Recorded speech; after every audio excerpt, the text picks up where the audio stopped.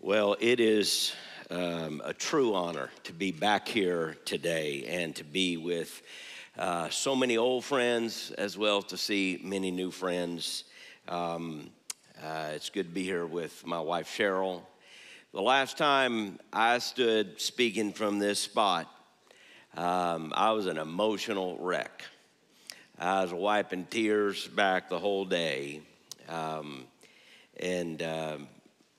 I have often said, if love were a call, Cheryl and I would have never left Pensacola.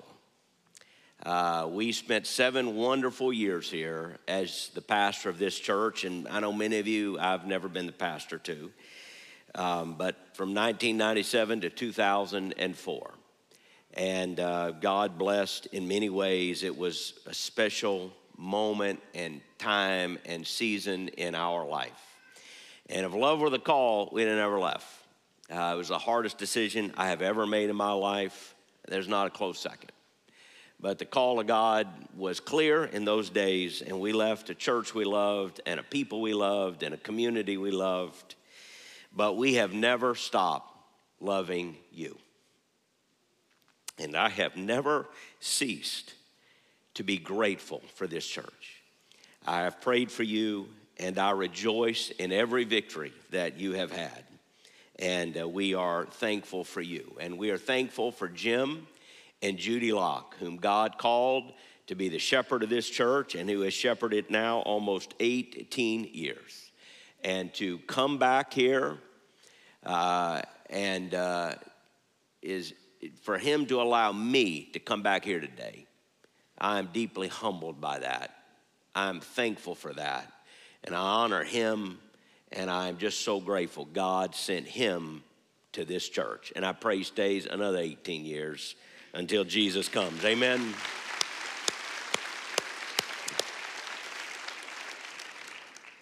But I want you to take your Bible today, and the few minutes I have, to turn to the book of 1 Samuel. I want to read a single verse to you this morning.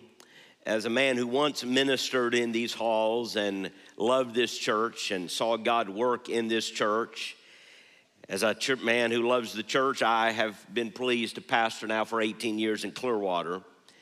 And I want to preach a message as maybe I'm getting a little older and I think about the span of time, I think about the journey maybe a little more.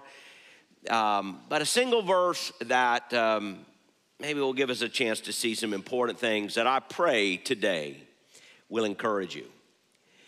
1 Samuel 16, I just want to read one verse. This is the verse. The Lord said to Samuel, "How long are you going to mourn for Saul, since I have rejected him as king over Israel? Fill your horn with oil and go. I'm sending you to Jesse of Bethlehem, because I have selected for myself a king from his sons." Father, I pray today, as we look at your word, that you would help us to see your faithfulness yesterday, today, and forever. And that you would show us how we are to be faithful today and forever is our prayer in Jesus' name. Amen. It was R.T. Kendall, a famous pastor who followed Martin Lloyd-Jones in London, who preached a message years ago. I got a message back when we listened to messages on tape. You kids will have to ask your grandparents about that. And I mean, it hit me. And he preached from this single verse. And he showed me something there that I don't think I had ever seen, which is in this single verse in the book of 1 Samuel, you have the 3 great personalities of this book. 1 Samuel is a book about transitions from one leader to another to another. It's a book about transitions from eras, from one era to another and to another. From Samuel to Saul to David, like 3 rivers converging. These 3 personalities overlap in the book of 1 Samuel. And they all come together in one verse. 1 Samuel 16, verse 1. They're all 3 there. Did you see it? There is Saul, the Lord said to Samuel, Samuel, of course, is the great priest, the last of the priest, prophets, and judges. The Lord said to Samuel, how long are you going to mourn for Saul? Saul is the current king of Israel that Samuel had anointed years before. He's the king today. The Lord came to Samuel, the last of the judges. How long are you going to mourn over Saul since I have rejected him? Fill your horn with oil. I'm sending you to Jesse of Bethlehem because he has a son. He's not named here, but you know who that is. That's David. He said, you're going to go to Jesse's house and you're going to anoint one of Jesse's sons that I have chosen to be the king. You have yesterday, today, and tomorrow converging in one verse. As R.T. Kendall put it, you have yesterday's man. That's Saul. Saul is the king of Israel, but he's yesterday's news. God had already decided to pull his anointing off of Saul. Saul still has the crown, but he no longer has the anointing. He still has all the accolades of royalty. People still walk up or stand up when he walks in the room. But God in heaven has pulled his hand of blessing off of Saul. Saul is yesterday's man. Samuel is today's man. And it has nothing to do with age, because Samuel is actually older than Saul. But Samuel still hears from God. Samuel is still serving God. Samuel may be growing old, but he is still today's man. He has work to do for God today. You have yesterday's man, that's Saul. You have today's man, that's Samuel. And you have tomorrow's man, that's David. Nobody knows who David is yet. But in a short amount of time, Samuel will lay hands on him and anoint him. And in the providence of God, David will become the king of Israel. He has the anointing, but he doesn't have the crown. Saul has the crown, but he's lost the anointing. You have yesterday's man, you have today's man, and you have tomorrow's man. You and I, we live in this thing called time. Yesterday, today, and tomorrow. God lives above time in eternity. Today, I just want to share with you something about how to be today's man so that we can impact tomorrow by looking at Saul, Samuel, and David. I just am fascinated by that. And really what I want to do is just maybe have time for just two things very quickly. I want to talk first for a moment or two about the tragedy of yesterday's man, if I can, before I get to the task of today's man. I want to talk about the tragedy of yesterday's man by just looking for a moment at Saul. Saul, as we said, is the king. He's got all the accolades. He's got all the power. He's got the corner office. He's got the staff. He's got the robe and the crown, but he's lost the anointing. And the anointing, what is the anointing? The anointing, sometimes that gets thrown around in church circles in a very loose way, but it was an actual thing here because Samuel the prophet would actually go and anoint. He would physically anoint David. It was a physical act that pictured a spiritual reality. The anointing of God is the choice of God. It is that God was choosing to bless one and not another. God had chosen for David to lead. He no longer chose Saul. David was his choice. And while almost no one could see that, God would now work from the moment that Samuel laid hands on David for David to become the king. It would take 14 or 15 years, but it was inevitable because God had chosen David. The anointing is the choice of God. The anointing is the favor of God.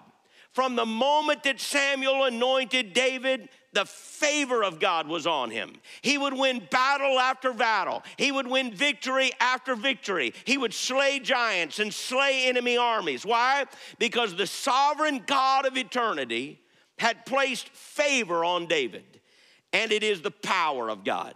God's power resting upon him, providing for him at every turn.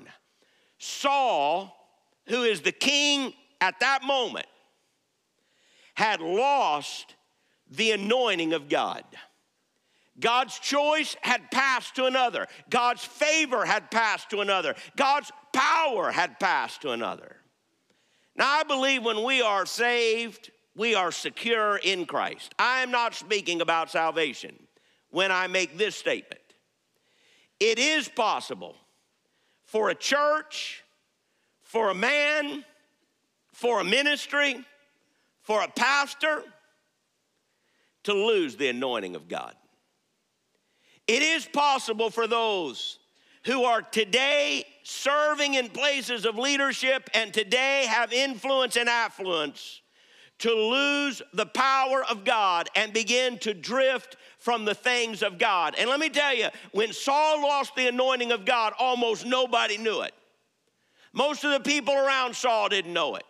Most of the people didn't know what was going to happen, but God knew it. The anointing had passed from one to another. And I just want to quickly call your attention to the tragedy of being yesterday's man. What happens? What does it look like when the anointing is lost? There really is 3 stages, and I'll just touch on these very quickly. First, you begin to drift. It doesn't happen overnight. I can remember living here. I now live in Clearwater. I love to stay close to the Gulf of Mexico. And every year you hear it, we hear it, somebody gets in the water and they get pulled away by the riptides, they get pulled away by the currents, and they end up being pulled away to somewhere they never intended, and sometimes it ends in tragedy, doesn't it? Let me tell you something in life. You never drift anywhere worth going. Saul began to drift. I could tell you so many stories. Just look at his relationship with David. There are 2 stories that show David's rise to prominence long before he became the king. The first is in chapter 16, verses 14 through 23, where David is chosen to minister in Saul's court through music. Saul's drift can be seen where it says an evil spirit comes upon him, but they bring David in to play music, and it soothes the soul of Saul. And so God begins to work through David, and Saul begins to feel he has a kind of an evil spirit. And then, of course, there's a second famous story. And the second famous story is when Goliath is taunting the enemies of God, and the army is paralyzed and going nowhere. And David, of course, steps up. You know the story, and he defeats the giant. What you're seeing is that God's hand is on David's at every turn. How did Saul respond? If you read the book of 1 Samuel, you will find that as God begins to bless David, Saul's response is jealousy and fear. As David becomes more and more popular, Saul resents it. He is insecure and believes David is going to usurp his role and authority. Saul loses the anointing of God, and you see it when he becomes more interested in preserving his kingdom than he does extending God's kingdom. He becomes more interested in protecting his turf today than being faithful for what God is doing to prepare the road for tomorrow. You can see the difference between Samuel and Saul in this. They both get old. If you're living, you're going to get old. You can't change that. You're not going to be David for long. But you choose whether you're going to be Saul or Samuel. And the difference between Saul and Samuel is that Saul tries to preserve his kingdom, whereas Samuel tries to prepare the kingdom for the future. The irony is Saul had nothing to fear from David. David was completely loyal, fiercely so. The greatest joy of one generation ought to be to anoint a rising generation to go faster and further than you ever did. When a church becomes more interested in preserving what it has today than anointing the next generation to impact to tomorrow, it will lose the anointing of God. God did not call us here to simply keep what we have today. He called us here to prepare a rising generation to do what God is calling them to do tomorrow. The drift led to a decline that goes further and further away from God. Again, you never drift anywhere worth going. And if we had time, we could walk through the book of 1 Samuel to see the stories about how Saul begins to decline. The man that God had once chosen, the man that God had once anointed, the one that once had the Spirit of God. He begins to decline further and further away from God. There's a tragic story in 1 Samuel where David is fleeing from Saul. He goes to a village of Nob. He comes in contact with a priest named Ahimelech. He doesn't tell Ahimelech what he's doing or even that he's fleeing from Saul. But Ahimelech innocently allows David some bread to eat and even gives him the sword of Goliath. Well, Saul is becoming more and more paranoid. He begins to believe his advisors are conspiring to help David. Finally, one of them, an Edomite, confesses that he witnessed the priest Ahimelech help David and his men. And in 1 Samuel 22, Saul travels to confront Ahimelech, who confesses his loyalty to the king. He assures him he's done nothing wrong. And yet Saul is unconvinced. And then Saul does something truly horrible. The Bible says he orders a massacre of 85 priests, including their families, including women, infants, and babies. It shows you how far you can drift from God. There's another story late in the book, 1 Samuel 28, when Saul is at the end of his life and he is facing a desperate battle against the Philistines. The Bible says he consults with a witch, a medium, to consult the ghost of Samuel, who by this time has died. Now, I'm just preaching it, all right? Pastor Jim will explain it all next week. I'm just telling you what's in the book. He shows up and he asks a witch to bring back the ghost of Samuel. And she does whatever she does, and the spirit of Samuel appears. I think personally, the witch is the most surprised person in the room. That's my thought.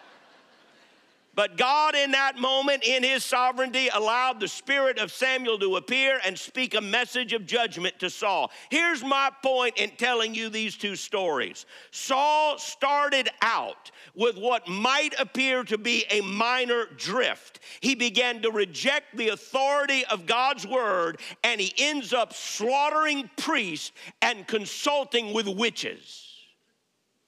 Be careful when you begin to drift.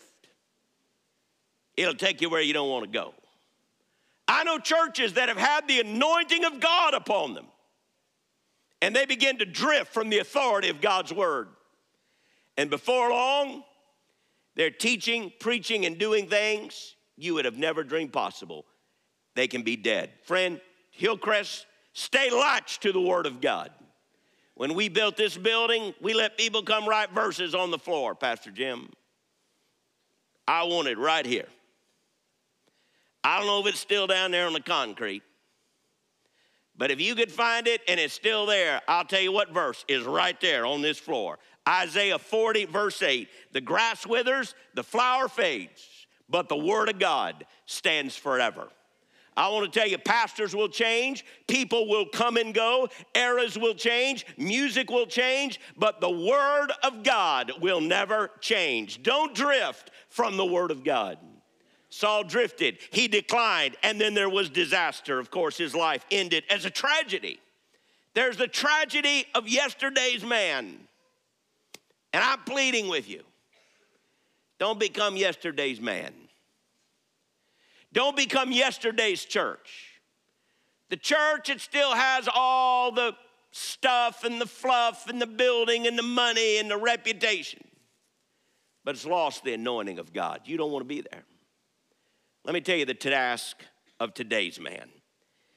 The task for our church, my church, your church, is to be the church God wants us to be today. And that's Samuel. So I want you just for a few minutes to think about Samuel.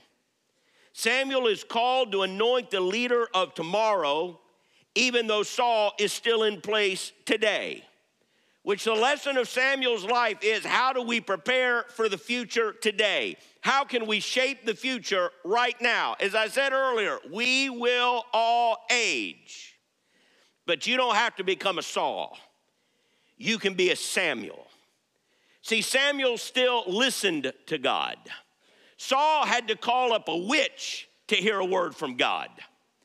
But Samuel, though he grew old, could still hear the voice of God. And Samuel had the courage to obey God no matter what. He knew where God was working. So let me give you just 3 things very quickly that I think you can learn from the life of Samuel so that we can continue to be faithful in the task of today's man. Number 1, keep listening to God. Keep listening. Again, the difference between Samuel and Saul is that Samuel keeps listening. He hears God's voice. In fact, when's the first time you're introduced to Samuel? Do you remember? He's a little boy living in Eli's house. You remember this? He hears a dream at night, he hears a voice. It wasn't a dream. He just hears a voice. Samuel, Samuel. He goes to Eli, and after 3 times, Eli discerns that he must be hearing from God, which, by the way, is very interesting because Eli was no longer listening to God. The message to Samuel was for Eli. But Eli had grown spiritually deaf. But he could still recognize when God was working. He said, say, speak, Lord, your servant is listening. And when you see Samuel as an old man, he still hears the voice of God. Go and anoint that young man to be tomorrow's leader. Listen, the key to being today's man and the key to being today's church is that you keep listening when God is speaking. You don't stop listening to God. You keep listening. I've told this story. I know I've told it here because I've been telling it since I was a young preacher. I pastored in Dora, Alabama, my first church. I was 20 years old. My pastor said, you got to win their hearts. So go visit the shut-ins. It was a little church. So that's all I knew to do. About 50 people. Went and visited a lady named Miss Frederick. She is 93 years old. I went and sat in her house. She's a big woman, Pastor Jim. She was tall, imposing. She had one of those electrical chairs. You hit a button, it raised you up. I thought she was going to fall on me and kill us both. I mean, she was a big woman. She was sitting there, dip snuff running down her chin, sitting right, and she's going on and on and on, you know. And sometimes that's shut-ins are lonely. They talk. You just kind of try to hang in there with the conversation. And while she was talking, I heard this noise coming in the distance. It was a train rolling down the track. It got louder, louder, louder until it literally, the house seemed to shake. I mean, I couldn't hear her saying a word. And then it left, and I said, Mrs. Frederick, when she took a breath, I had to wait. She took a breath. I said, Mrs. Frederick, what in the world was that noise? She said, oh, that was the train. I said, well, is it in your living room? Where is it? I mean, she said, Pastor, it's 20 feet from my back door. I got up and walked there, looked at, maybe 20 feet from the back door was a train track. I said, Mrs. Frederick, why did you build your house next to the train track? She said, oh, preacher, I was here first. They built that thing through. We were poor. We couldn't move. I said, does it come through every day? She said, 3 times a day, twice at night. I said, how in the world do you sleep? She said, well, it's funny you should ask. She said, when that train first rolled through, we were all excited. We had never seen one before. She's 93, remember. It came through at night. We all woke up, didn't get back to sleep, scared us half to death. She said the next night, went to bed, we woke up again. I thought, I'll never sleep in this house ever again. And then she said something to me that I knew I'd never forget in all my life. She looked at me and she said, but you know, something happened, Pastor. Within a few days, we'd go to bed and stay asleep. And then this is what she said. I reckon if you quit listening to something long enough, you won't hear it anymore. And I want to tell you what happens to some of our church folks, some of our churches, Pastor Jim, some of our pastors. You quit listening to God long enough, You shut down the Holy Spirit when he begins to convict your heart. Before long, you won't hear him anymore.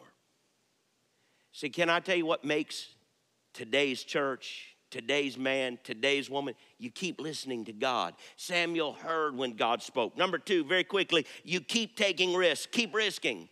Hey, it was not easy for Samuel to go and anoint David. In fact, you see it. He says in verse 2, how can I go? Saul will hear about it and kill me. See, when God says to Samuel, go and anoint a king to be king over Israel, Samuel is like, we've already got one. And they don't take too kindly to anointing new ones. God said, do it anyway. Gave him directions. It's going to take a risk to reach the next generation. It's going to take a risk to impact tomorrow. Churches that get comfortable and quit risking and quit stretching and quit reaching quickly become yesterday's churches. You want to know what separates the one that have the anointing and power of God on them? They keep reaching out for tomorrow. They don't live in the past.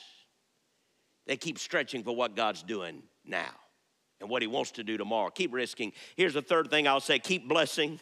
Keep blessing. Again, what is the contrast between Samuel and Saul? It is that one embraced the next generation and another feared it. It is the fact that Samuel puts his hands on a rising generation and allows them to take their place and follow the anointing of God.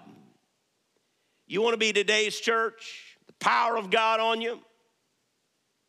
Keep listening to God. Keep risking. Keep stretching.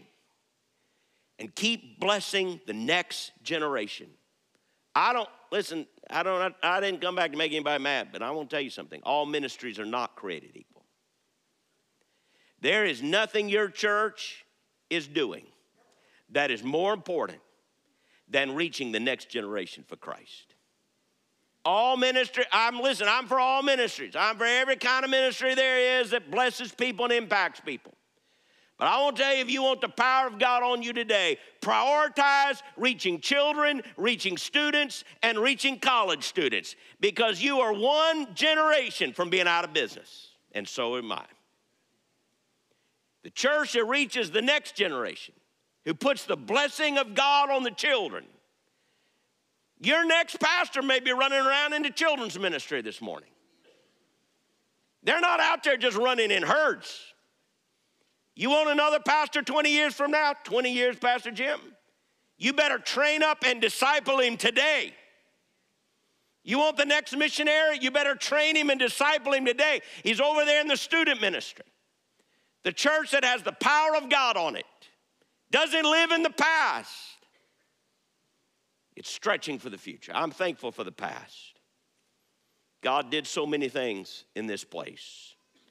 And I gather with you to rejoice in them, but also to remind you that God has something for you to do today.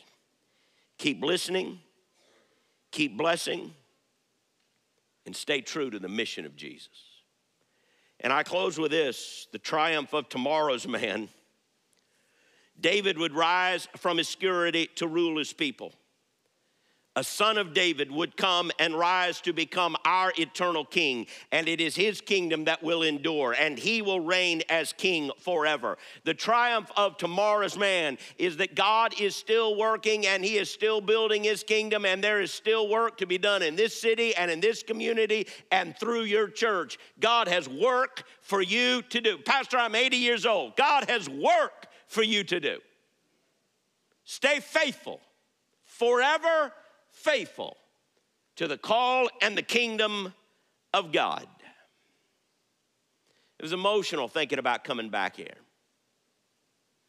It's emotional for me to take a trip down memory lane, think about the times we had and the memories that we share, and I treasure those with all my heart. I think about the people who loved us and invested in us. No pastor could have ever been loved more. And we will be forever grateful all of our lives. I think about those who have gone home. I think about Millie Lastinger's funeral that I got to oversee right here in this room. The founding pastor's wife. Some of you remember. She was a pistol. She loved Jesus. She loved us. Did her funeral right here. So many others. There's a song, it's not even a hymn. It's just a gospel song. And I don't think I understood it as a boy, young man even. It's just, I always liked it. It's kind of a gospel country song. But they used to sing, will the circle be unbroken? And I always liked it. It has a nice little tune and beat. But I thought about that song lately as I'm getting a little bit older. I think it has an important meaning. Circles aren't meant to be broken. When circles get broken, they're not circles anymore. They're something else. As long as we're on this side of eternity, circles get broken. We have to say goodbye to cherished friends from time to time. We're separated by time and distance in the plans and providence of God, and the circles get broken, don't they? And then there are people who we loved and cherished that have gone on to be with Jesus. And the circles are broken. But the day is coming when the circle will be unbroken. It will happen. God's kingdom will triumph over all. And it is that joy, it is that hope which motivates us today. Be faithful to the call of God, because one day his kingdom will reign over all. In his book on heaven, Randy Alcorn begins with a story about a woman named Florence Chadwick. She was trying to be the first woman to swim 22 miles from Catalina Island to the mainland of California. No woman had ever done it. She had already swum across the English Channel, 1952. She get into the water, it's cold, it's very dangerous water, very deep, very choppy, sharks, all kinds of things. They had a boat by her. It was a big deal. Press was watching. She's swimming from Catalina to the California coast. The water was cold, the currents were swift. She wanted to quit. She went for 16 hours. She kept going. Finally, her body exhausted, drained of strength, she had to quit. And they pulled her out of the water into the boat nearby. Her mother was in that boat. They understood she just couldn't go on. And when she got in the boat, it was one of those foggy California days. She got in the boat and the fog dissipated just enough she could see the shoreline half a mile away. The next day in the press conference, she said this: I think if I could have seen the shore, I would have kept going. And I just came today to remind you the shoreline isn't that far away. It's not that far. When we will stand before our King and we will know everything did for Jesus mattered and it's worth it forever. So, precious friends, keep going. Don't quit. You keep going. You be the church that God has his hand on today. Because eternity is out before us and it is not that far away. So be faithful yesterday, today, and forever.